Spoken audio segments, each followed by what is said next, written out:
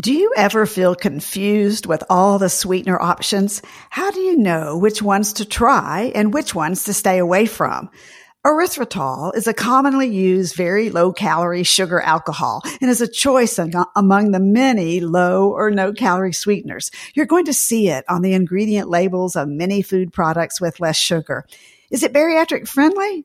Or will it cause unfriendly symptoms you don't want? Let's talk about erythritol coming up. Looking to change up your vitamin routine? ProCare has a new multivitamin soft chew that comes with 3 delicious fruit flavors. With flexible dosing, you can accommodate your whole family's vitamin needs, and it even includes iron. Paired with calcium chews and our new protein powder. Visit ProCareNow.com and use code Susan10 to save 10%. Hi, I'm registered dietitian nutritionist Dr. Susan Mitchell, ex-radio dietitian turned podcaster. You're listening to the Bariatric Surgery Success Podcast, episode number 107. I'm here to help you cut through all the health hype, give you accurate, evidence-based nutrition information, simple step-by-step strategies that can change your life today. This podcast is for you. I want to give a shout out to Talitha, who said, "Thank you for the stellar content." Talitha, thank you for listening to the podcast. So many times we feel like we're epic failures for whatever reasons. My goal is to share nutrition content that is helpful in your daily life, and hopefully it reminds you and everyone who listens that you're worth it. Erythritol, a popular low-calorie sweetener used in all types of food items, from ice cream to cookies and candy, beverages, and more.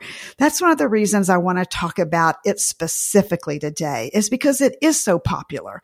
It belongs to a class of compounds known as sugar alcohols. Well, what are sugar alcohols, and erythritol specifically, and why do they matter in a bariatric diet? Let's review sugar alcohols before we hone in on erythritol. They're a carbohydrate and they're sweet tasting, but with a different chemical makeup that resembles both sugar and alcohol. Because of their molecular structure, sugar alcohols trigger the sweet taste receptors on your tongue. But hold on, don't miss this. Come in close, it's important. Sugar alcohols do not contain ethanol or alcohol, so they're safe if you're avoiding alcohol.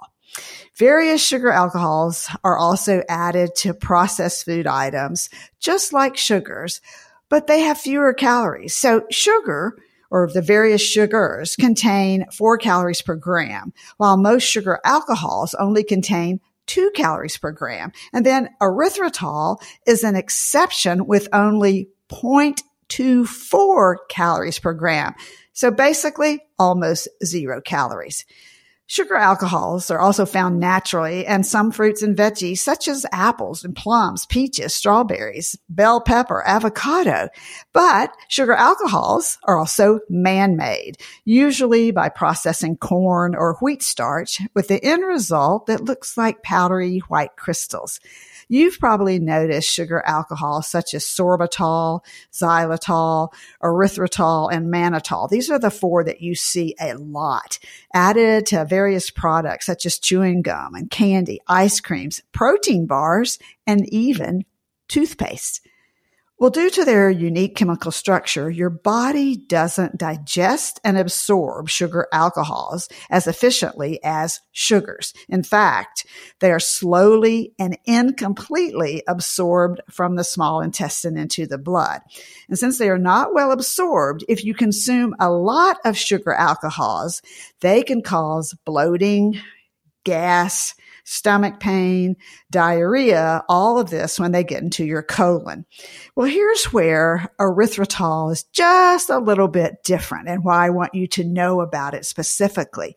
About 90% of the erythritol is absorbed into your bloodstream and excreted in the urine before it ever reaches your colon. So the chance for gastrointestinal issues that we just mentioned, that bloating, that gas, stomach pain, diarrhea, is less.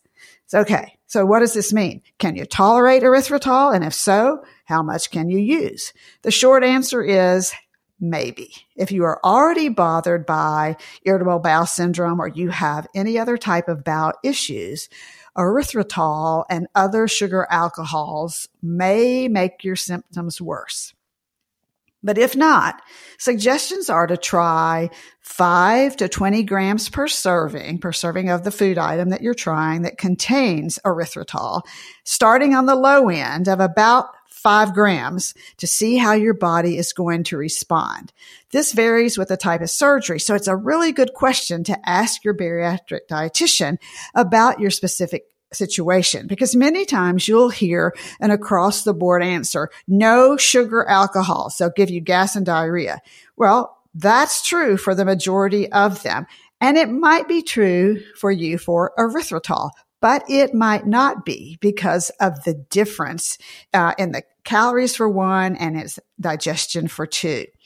So one other interesting tidbit that's out there about erythritol is that a recent pilot research study found that using erythritol in a non-caloric beverage is effective in bringing on satiety, or that feeling of fullness, and suppressing ghrelin, the hunger hormone. And this isn't always true of other non-caloric sweeteners. So I'm really looking forward to seeing more research on this topic. In the meantime, get in the habit of checking your food ingredient labels. Look at the ingredient list to see if erythritol is listed, and if so, how many grams a serving it contains. And remember, add it slowly. See what your response is. Less is more when it comes to using it without side effects. And remember, you're worth it. Bariatric Surgery Success with dietitian Dr. Susan Mitchell is produced and owned by Practicalories, LLC. All rights reserved. Remember, the content provided on this podcast is for information purposes only and doesn't create a patient-provider relationship. It's intended to provide reference material and is not designed to provide medical advice. Please consult your healthcare provider regarding any medical issues you have relating to symptoms, conditions, diseases, diagnosis, treatments, and side effects. Podcast guests express their own opinions, experience, and conclusions which do not necessarily reflect or agree with the host, Dr. Susan Mitchell, or Practicalories, LLC.